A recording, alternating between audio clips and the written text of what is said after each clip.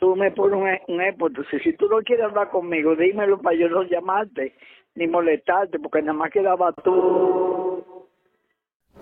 Real talk, real people, real stories. The He's Just podcast. Yeah! Welcome, everyone, to another He's Just podcast. I'm your host and founder of the He's Just a Social Worker movement, Jules Duget, with another exciting show for you today. But before we get started, I want to remind everyone that this platform was built because too often we as people, we were labeled and overlooked and we were boxed in. Our plight and our fight is for anyone and everyone who feels a need to be understood. We are strong as individuals, but unstoppable when we unite. Today's guest, I am really excited about today's show, and I want to introduce to you Dr. Danny Slomoff, who is the CEO of Slomoff Consulting Group and founder of the Slomoff Method. He coaches CEOs and C-suites executives worldwide on their corporate communication. His programs are used all over the world by companies of all sizes, including Fortune 500 corporations to even startups, biotechs, high-techs, financial services, and healthcare. Danny earned a PhD in both clinical and organizational psychology during his 35 years of executive leadership and organizational coaching. He has worked with over 25,000 business leaders and peak performers, including Olympic athletes, dancers, and musicians. His clients strive to attain the edge and share the relentless desire to achieve and be on top of their game always. He is the author of The Myth of Public Speaking, the revolutionary brain-based system for communicating in business. He is the speaking coach for the U.S. ski and snowboard Olympic team. He is also a renowned keynote speaker on neurology of impact, communication, and storytelling. He enjoys his time performing on stage as an amateur actor and concert singer, and he brings a high level of creativity with his coaching. He lives in Mill Valley, California with his wife. They have 5 beautiful children and 5 grandchildren. Danny, welcome to our show. I think I should retire after that introduction. Is that really me? Did I really accomplish all of that? Amazing. And more to come. More to come, friend. Time to step back and relax. Could you tell us a little bit about what you're working on currently and about your work? Well, we coach executives. We coach them individually and in teams. And fundamentally, what we do is help an executive become a world-class communicator.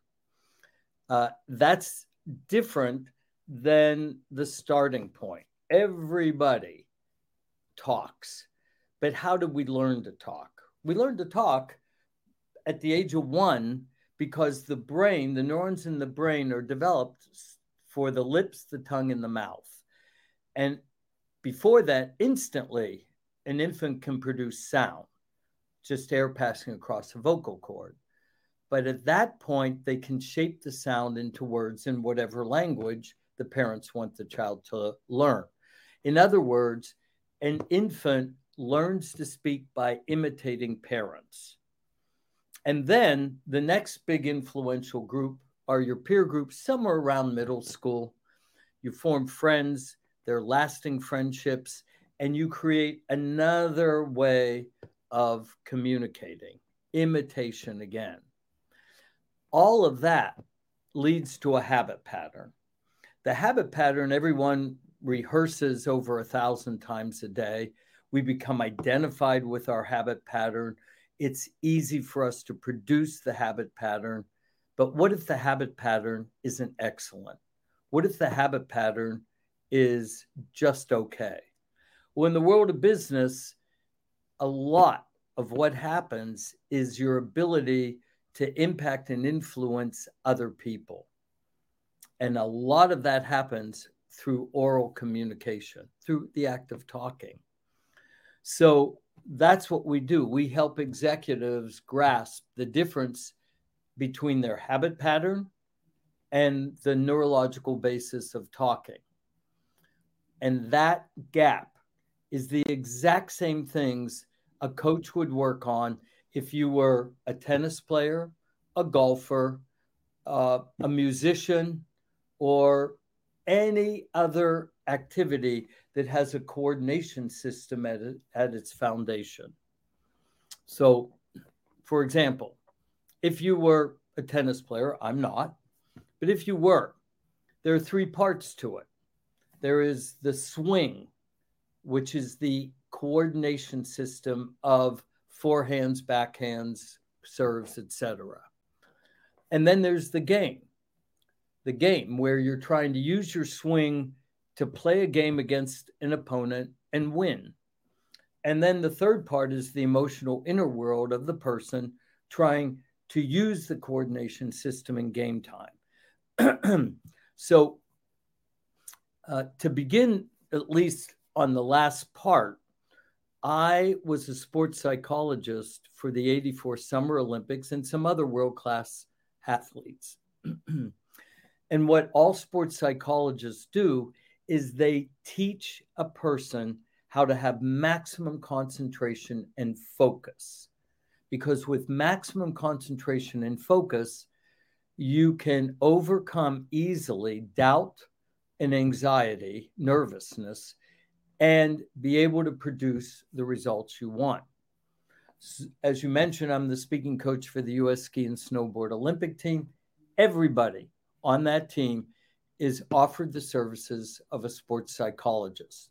And most of them use their psychologist almost every 2 weeks because they're being trained to control their mind.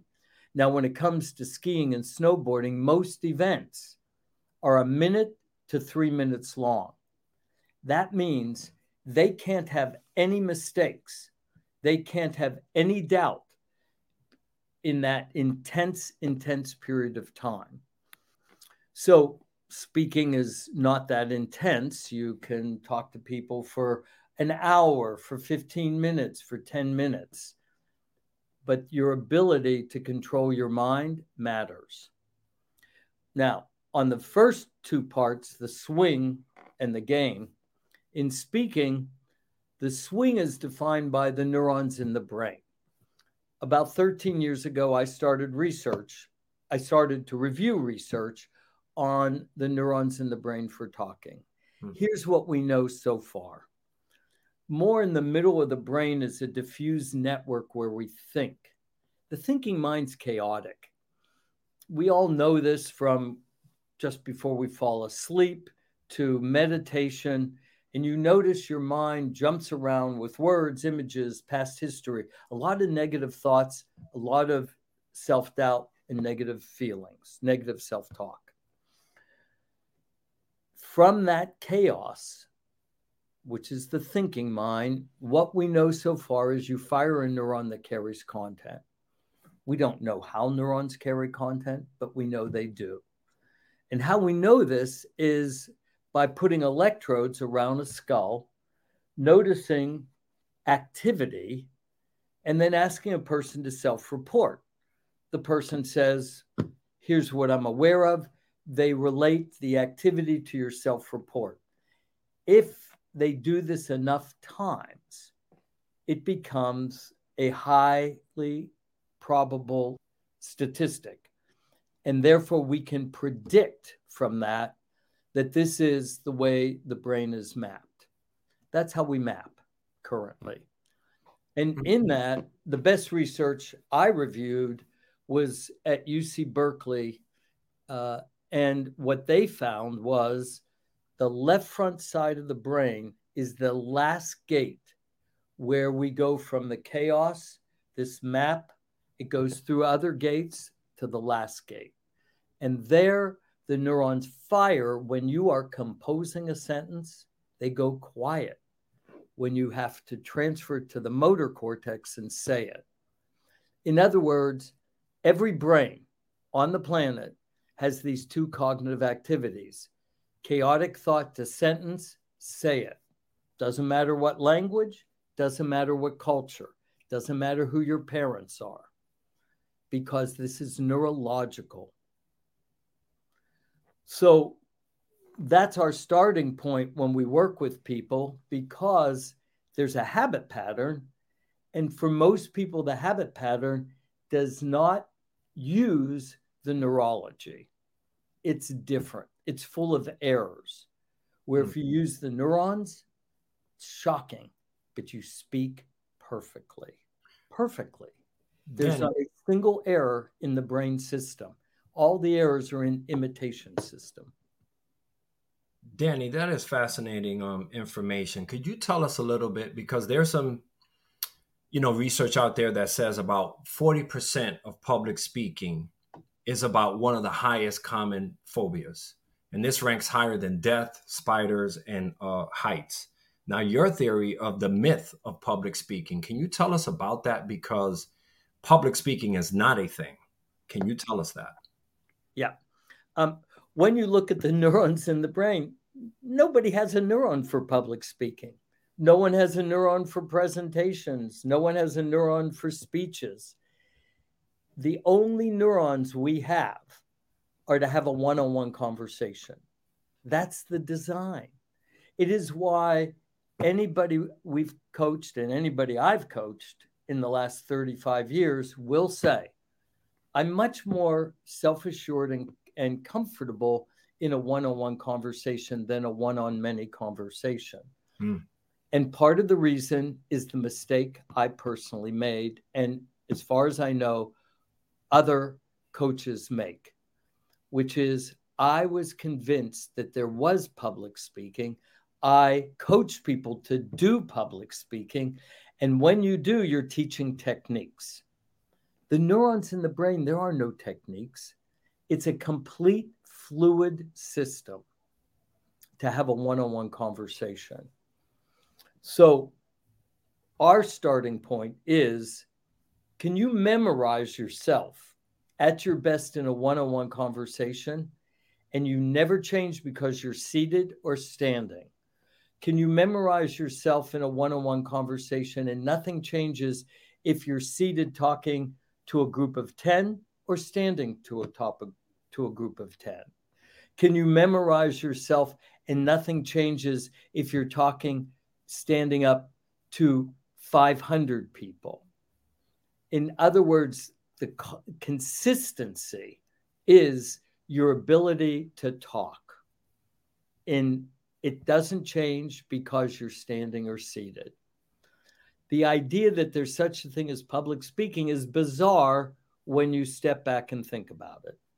It would be like saying to LeBron James, the greatest basketball player around today, or even Steph Curry. Mm-hmm. If you went to them and you say, LeBron, there's public basketball play. And when you have people watching you, you use an entirely different coordination system to shoot the ball. And he'd go, that's bizarre. Why would I ever change my coordination system because someone's watching me? We have convinced people that you use an entirely different coordination system when a group is watching you. But it's wrong. It makes no sense, and it isn't neurologically based. It's a made-up idea.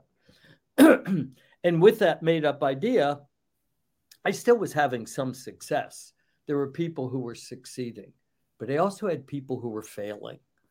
And what I noticed when I was teaching public speaking techniques is they looked stilted, robotic, stiff. They weren't their normal, engaging, robust, interesting self. So that problem, at first I said, hey, it must be me. I must be a bad coach. Mm-hmm. And then I went, well, I'm having success. Maybe it's the person I'm coaching. Maybe they're the problem. And then finally what I arrived at, perhaps it's the methodology. And in fact, that's what it turns out. The methodology of teaching techniques to people in business doesn't work.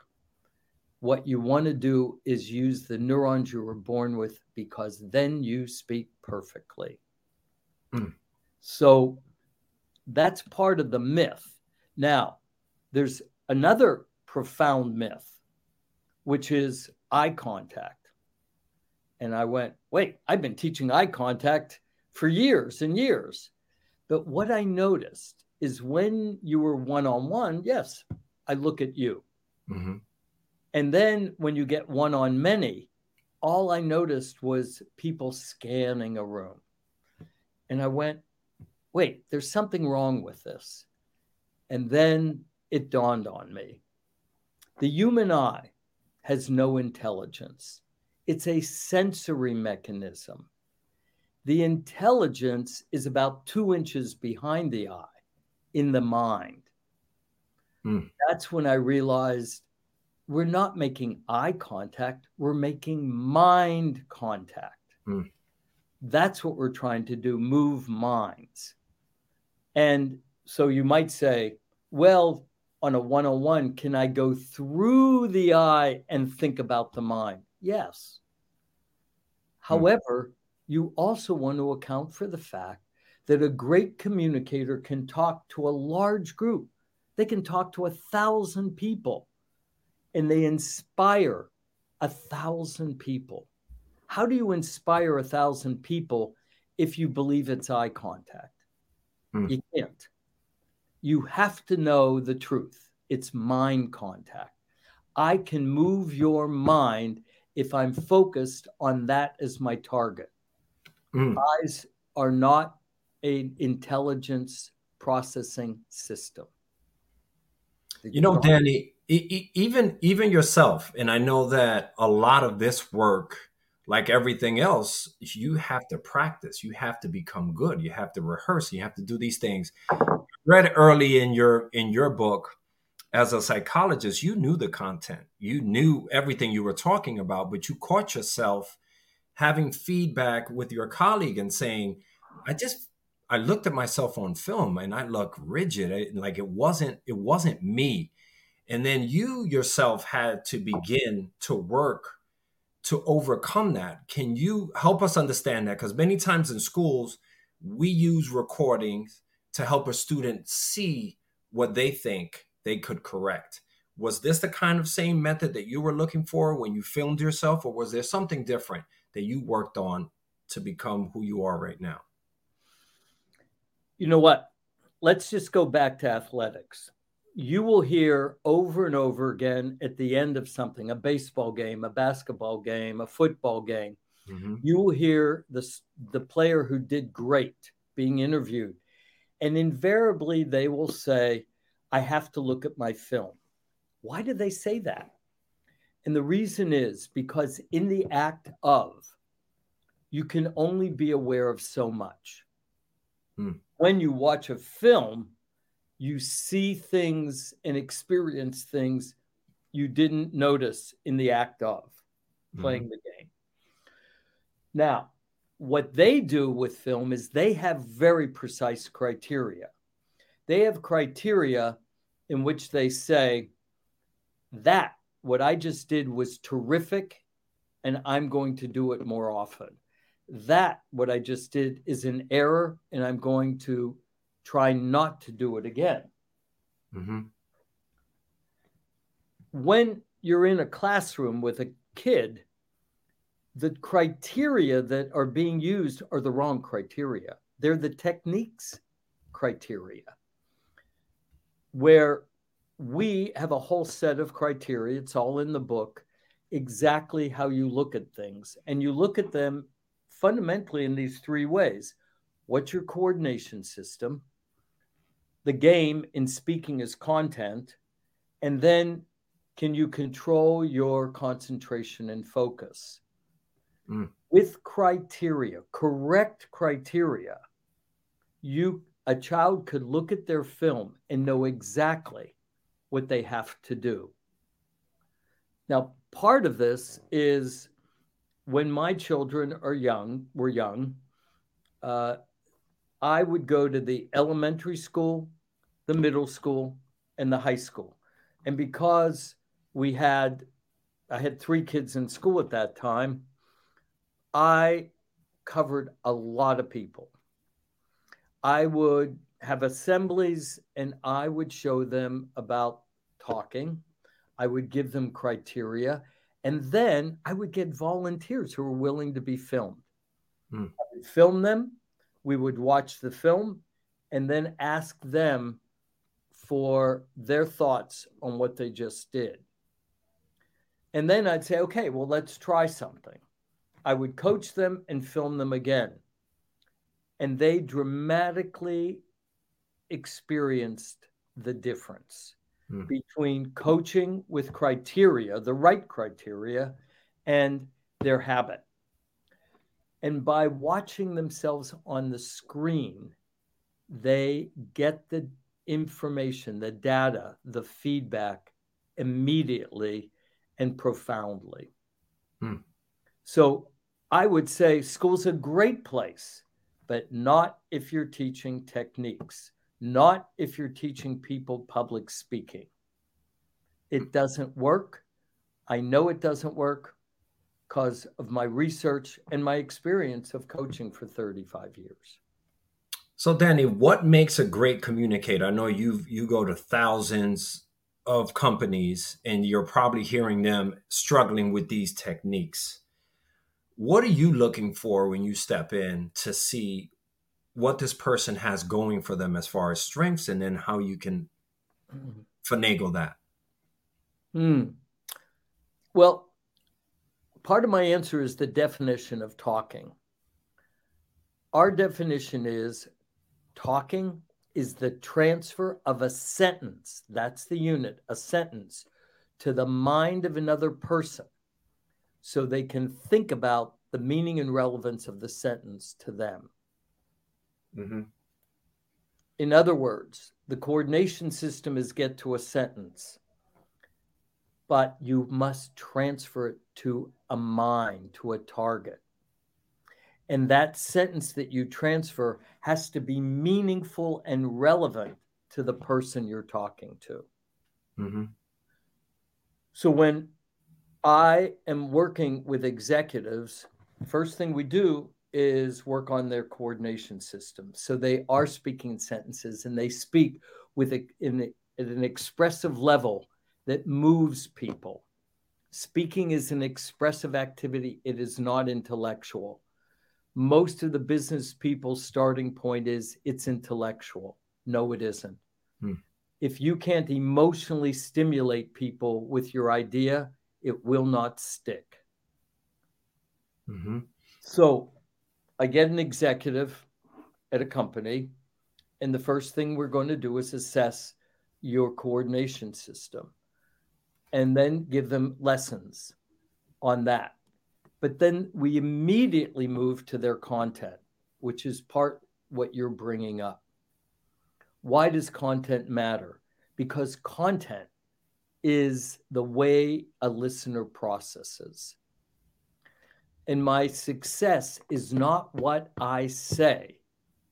The great success is what their listener leaves thinking and feeling.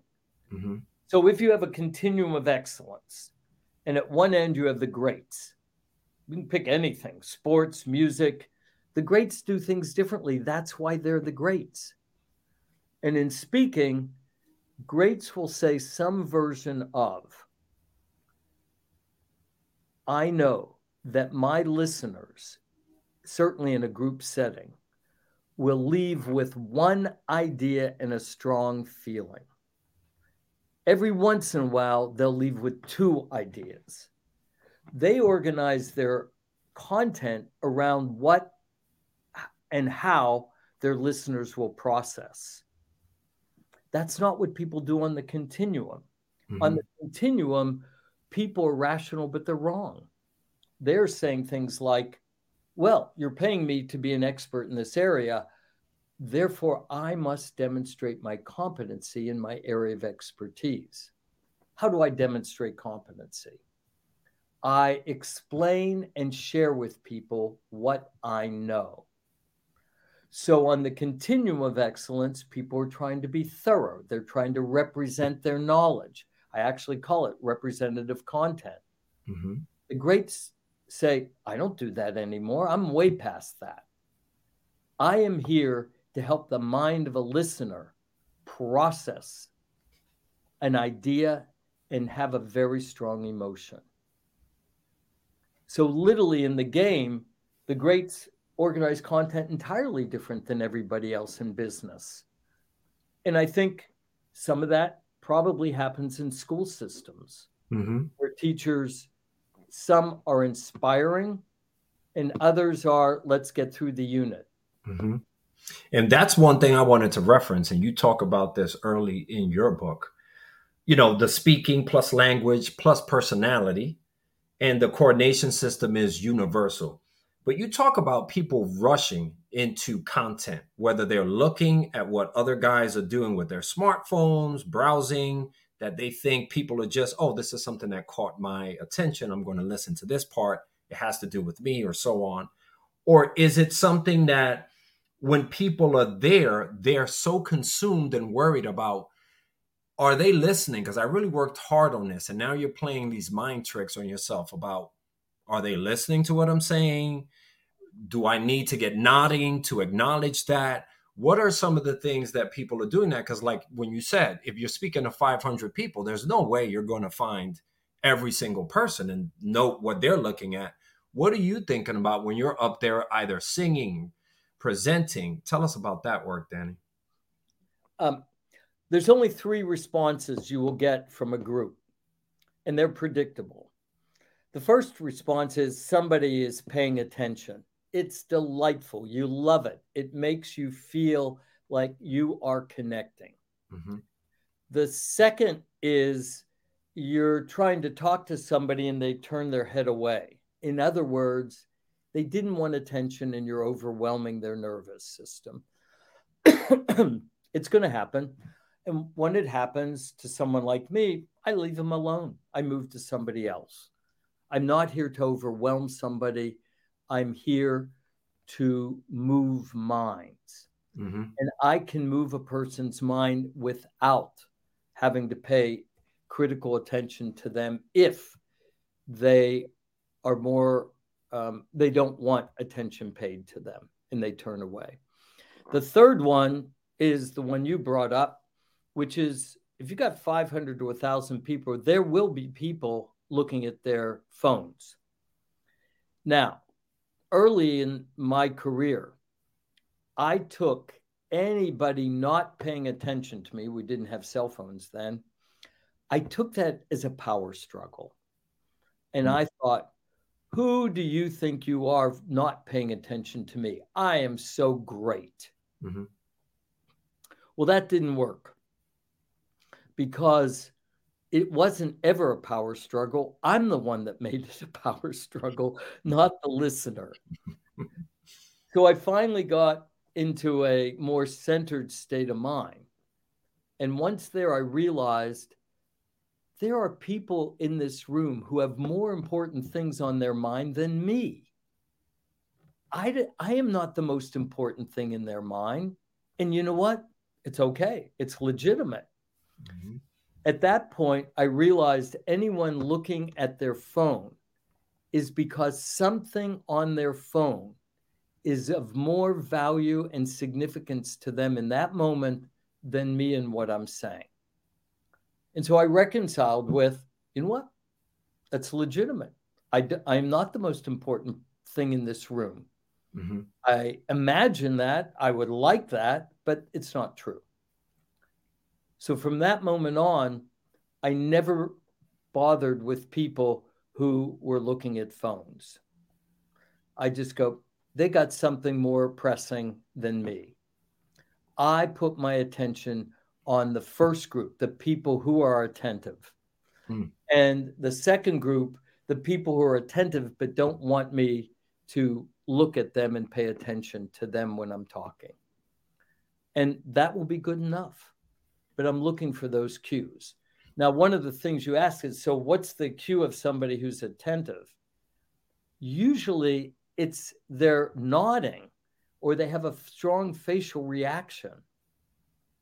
because I am so experienced at what I do, and I love my talks to groups to be interactive, not one way, I get off the stage fairly quickly.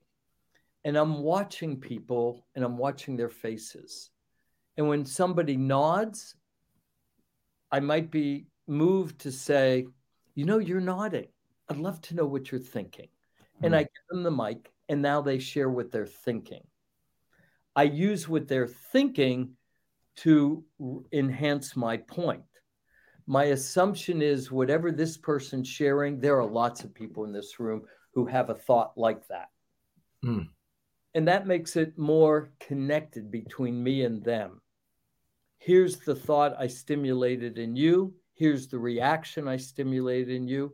And now I'm using that to move forward with my content, but I'm not doing it in a one way, I'm just doing all the talking. I'm doing it interactively so that people in the room feel they're involved in the conversation. And that's good stuff, because I think that if you're talking about a company and same people who work on the same staff, they may have the same thoughts or the same issues. So that makes sense. I loved how you said, stop performing and have a conversation. And those of us who are up here, trying to convey information, like you said, we always think about, was I good? Was I not good? Did everyone hear? Based on what you are, sharing with us. But a lot of the content, maybe the people who are there in our audience, they can even shine light on your presentation, because when you say to them, I see that you're nodding, please tell us what you're thinking about. That brings it now to a whole group. And I think that brings in the act of surprise. He walked off stage. So there's so much happening. What about for us, even when we're paying like a parking ticket and they call out your name, you know that you're on a roll call, you're going to get called. They're going to ask you a question, these jitters that we're getting right before you get up there to say whatever it is. It can be the hospital, it could be anywhere else.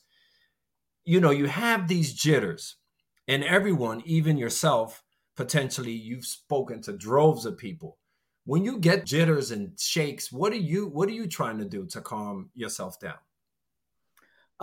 Actually, there's a whole chapter in the book about this, and stories from executives that I've coached, how they overcame this problem.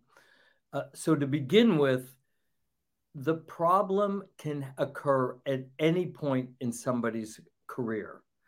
I have people, and actually it's one of the stories in the book, guy goes, I have always self-assured and comfortable talking to groups.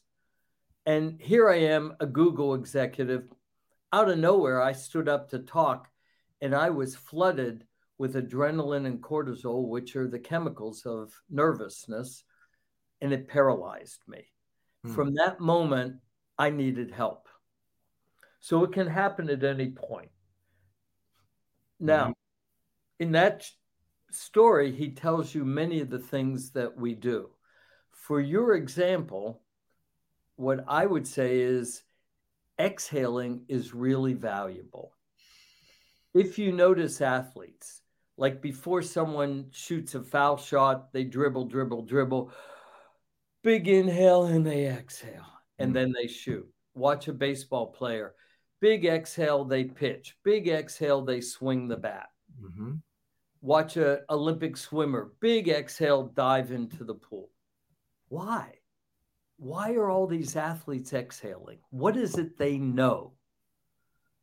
What they know is that exhale affects the adrenaline cortisol chemistry that you've released into your blood system.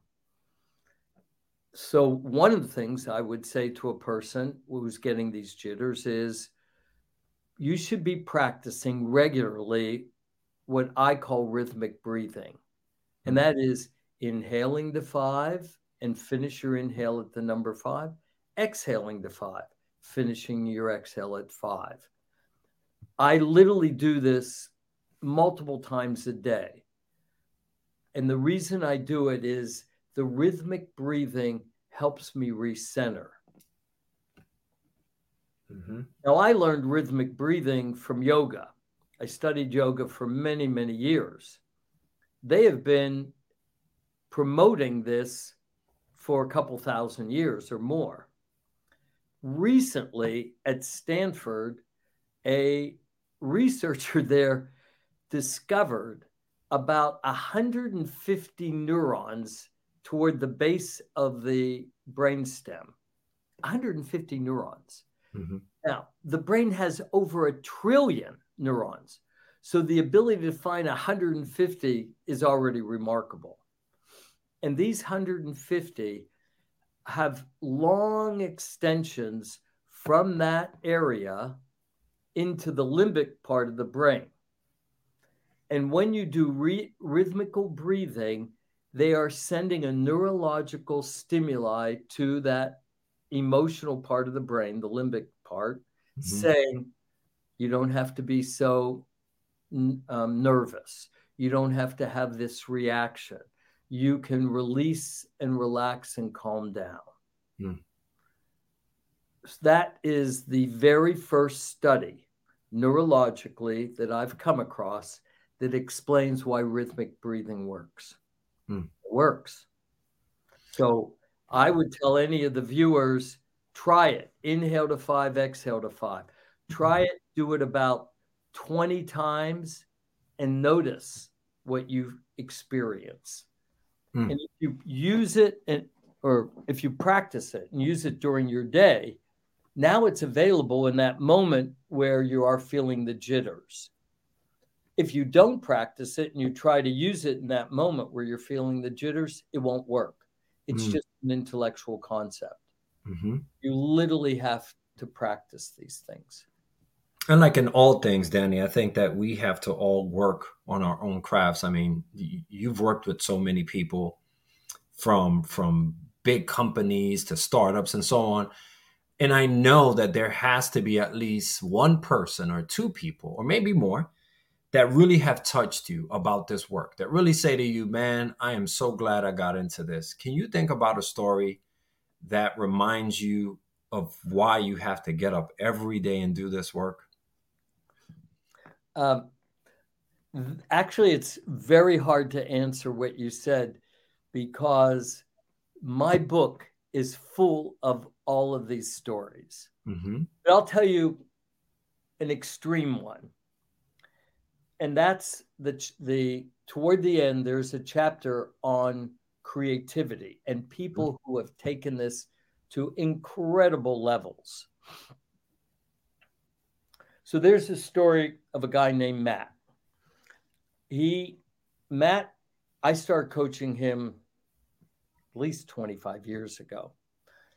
And during our coaching, Matt was already good. He wasn't great, but he was good. But during our coaching, Matt became absolutely spectacular.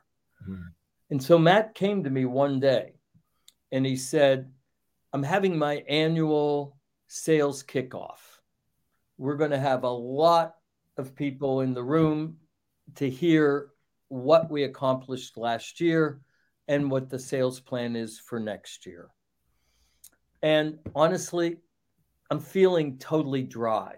I can't figure out what could I possibly say that would be interesting. And then I just said, Matt, so are you doing anything right now in your life that you're enjoying? He said, well, funny that you would ask. I decided I should pick up painting. Painting? Oh, okay. Tell me about painting. He said, well, I went out and I bought a canvas and I bought a bunch of paints and brushes and I have it in my apartment. And when I get home from work, if I feel up to it, I paint that canvas. And in fact, every time I've painted the canvas, I hate what I get. So I wash it out, whitewash it, and then I start again. And I whitewash and start again and whitewash and start again. And recently, I painted the entire canvas red. And then I took some liquid, in this case, it was alcohol, And I sprinkled it on this canvas as an experiment. He happened to be in the alcohol business. Mm-hmm. And he said, all of a sudden, through this red and the alcohol, sort of modern art design feeling was there. And I went, I love that painting. I went, this is an amazing story. So I said, I think this is how we're going to do your talk.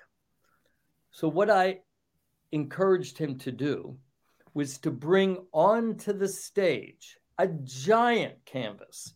It was 8 feet tall and about 20 to 25 feet wide. Mm. He had to have it built. And then put buckets of paint and brushes all over the stage. He walked out on the stage with his painting and he said, this is red. And he told the story of how many times he tried and he failed until he actually got something that pleased him and worked. Mm. He said, this is just like us in business. We're out there making sales on our alcohol. And we are trying and trying. Sometimes we hit our numbers, sometimes we don't. But what works is our ability, our resilience to just keep going, our grit just to keep going, make this happen, figure it out. Mm. So what I'm going to ask the leaders of our sales organization is, I'll call you one at a time. You're going to come up here and here's how you're going to give your sales results for last year. You're going to look at all the paints in the canvas and something's going to inspire you. Doesn't matter what it is. Don't censor. Take a brush, one that you choose, and paint something on the canvas. And then you're going to turn around and you're going to share with us what that inspiration was and your business results. Mm. In other words, no slides, no content that you've rehearsed. It's going to be a living conversation based on you doing something artistic and creative. Now, when he and I designed this, we decided that this painting is going to be absolutely a mess. I mean, you're bringing up 20 people to represent different parts of the world and their geographies, and they will paint stuff and it won't relate. We couldn't explain it. The painting ended up being gorgeous. Absolutely gorgeous, to the point they hung the painting in their headquarters office when you walked in the lobby. For over 5 years, that painting was there. And people would walk in and go, wow, what an amazing work of art. And then people could tell how it happened because it was so unusual. But that's a profound memory for me because Matt took a risk to be incredibly provocative with his audience and make them participate. And it worked out fantastically. That was known forever as the best sales meeting the company has ever had. Wow. That is a great story. And here on this platform, we reference that as being more than just. A lot of times people are put into one bucket. You know, he's great as a speaker, but you helped him connect. And I saw early in your book a story of a person who was great with the guitar, didn't have faith in what they did, but you led them to think about this is something you do without even thinking. Your left hand is doing this, your right hand is doing this. So there are ways that we can connect to diffuse. And you talked about the breathing and these other techniques that I believe we already have innately. And I think will help us develop new ways of making connections. And I really do think that this is helpful for our community and listeners. Tell us about you and self-care, because I know you went through a whole when we first Well, met. I want to clarify something for our listeners. Everybody I've ever coached says, I've got to be confident. I have to feel confident. Or they turn to other people. They turn to other people and say, you need to be confident. The problem is no one knows what confidence is. If we knew what it was, wouldn't we already be there? But we don't. Confidence is an abstraction. What we really mean by confidence is competence. If you are incredibly competent at a skill, that competency is why you experience the abstract feeling of confidence. So if you build your competency as a communicator, that competency will work in all these different situations. It just will, because you walk into that room knowing you're very good at talking. I am really good at talking. And you know people will respond to your competency. Yeah. So for me, even when I'm working with some of my students who are struggling with behaviors or whatnot, I give them an opportunity to take space, and they use space. Sometimes I like to run. Sometimes I like to take a walk. It all depends. But for you, friend, what are the things you do for self-care? I mean, you're busy all day long. What are things that you go to kind of help you feel like, okay, I'm refreshed. This is something that I really need. So where I live is just across the Golden Gate Bridge. We're the first town on the left. It's called Mill Valley. And we are at the base of a mountain called Mount Tamalpais. Mount Tamalpais is where the mountain bike was invented in the late 60s. There's a whole movie about the invention of the mountain bike on this mountain. There are hundreds of miles of fire roads and trails all along the mountain and the coast. Just about every day. Today, for example, when I finish work, I get on my mountain bike and I ride at least 20 miles. It's an e-mountain bike because if I used a regular mountain bike, I couldn't go further than about 8 miles. But with an e-mountain bike, which assists you in pedaling, I can go over 20 miles. That's approximately 2 hours of cardiovascular exercise. When I finish that ride, my mind is clear. I feel strong. I feel great. That's my favorite act of self-care.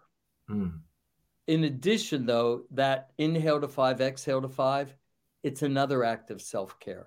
I do it multiple times a day.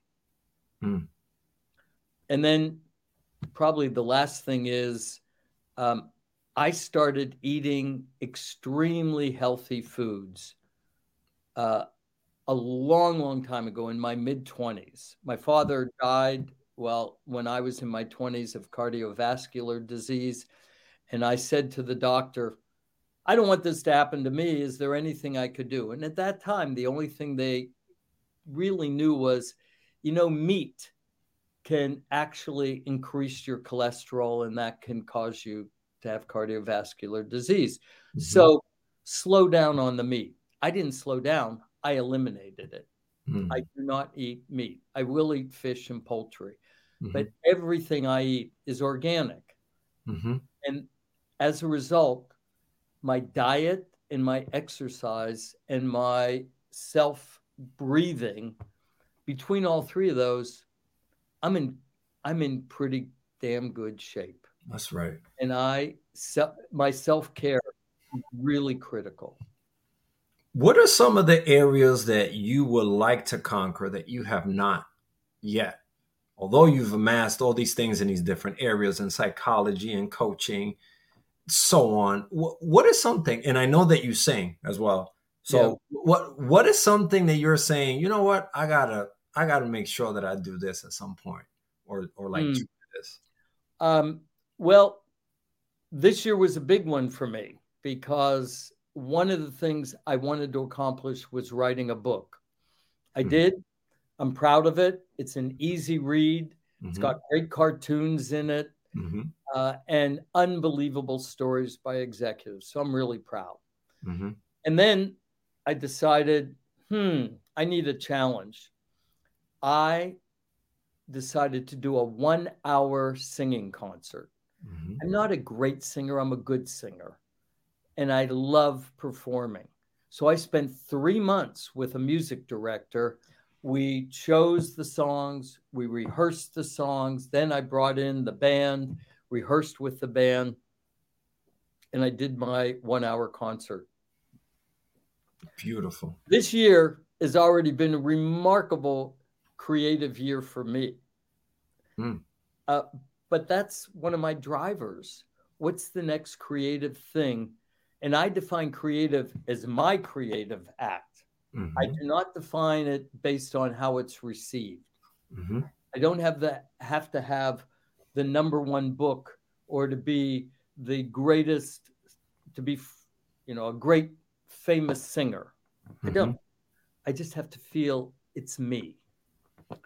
And so I'm tossing around a bunch of other thoughts for me. Another book I'm thinking of, and one of them is I've had a remarkable life. Many years ago, from 1982 to 92, I had a program in West Africa called the Traditional African Medicine Program. Originally, I went over, I'm not anymore, but I was completely fluent in French. So I would go to French West Africa and English-based West Africa. And I would meet with tribal healers, become friends, initiated into the tribes, and then I would take people there. I would take doctors, nurses, and psychologists to experience what we actually did before modern medicine. Obviously, what we did before modern medicine works, or the species would have died out. So we've had healthcare forever, and it works. But we don't pay attention to that anymore. We only think about modern healthcare. So I was fascinated by it. And for 10 years, I would go into these societies, these tribes, and experience, become initiated. And my kids and my wife have all said, you've got to write stories about your life. You did things nobody else has ever done. And that's one of them. So I think there's another book in just the amazing opportunities that came my way, and I grabbed every one of them. I did not bypass them. I had the courage and guts to do it. And then I love to be on stage, so I'll try out for some plays or musicals in the coming year, and maybe I'll get a part. Well, we're gonna post a link to your book on our website, and please share when you become a rich and famous singer for us. Friend, can you just take over the floor? I want you to leave our listeners with something to remember you by, to remember that the art of communication and speaking is really not script. Tell us about what you want us to remember about this session and about your work. I'd say the most important thing is if you are ambitious and you want to become really good or even great, then approach it exactly the way it's done with musical instruments and with sports. You have to have control of the coordination system. My book will tell you how to do that. If not, reach out to us. In addition, your content has to be provocative, has to be interesting to people. And you have to tell that content with passion. If you don't, it's just information, bores people, and they won't keep track. Thank you so much, friend. And I want to remind everyone here that whether you're going to ride a bike on a mountain or sing, remember these concepts: swing, game, and inner world. How that connection can help you relate your content to be interesting and to be competent of how you do this. Because on this platform, no matter where we're from, no matter who we know or what we don't know, we will not be overlooked. We won't be labeled or put in boxes, because our plight is for anyone and everyone who feels a need to be understood. We are strong as individuals, but unstoppable when we unite. Tune in, friends, for another He's Just a Social Worker show, coming to a town real soon near you. We out. Please note that the views expressed here are my own and not a representation of my employers and clients. Thank you for listening. We're always here for you. Just message us and we'll get back to you within 24 hours. Thank you. More than just at He's Just a Social Worker. In memory of my mother, Matilde de la Rosa. This is dedicated to you, Mom. Miss you so much. En memoria de mi madre, Matilde de la Rosa. Esto va dedicado a ti, mamá. Te extraño mucho.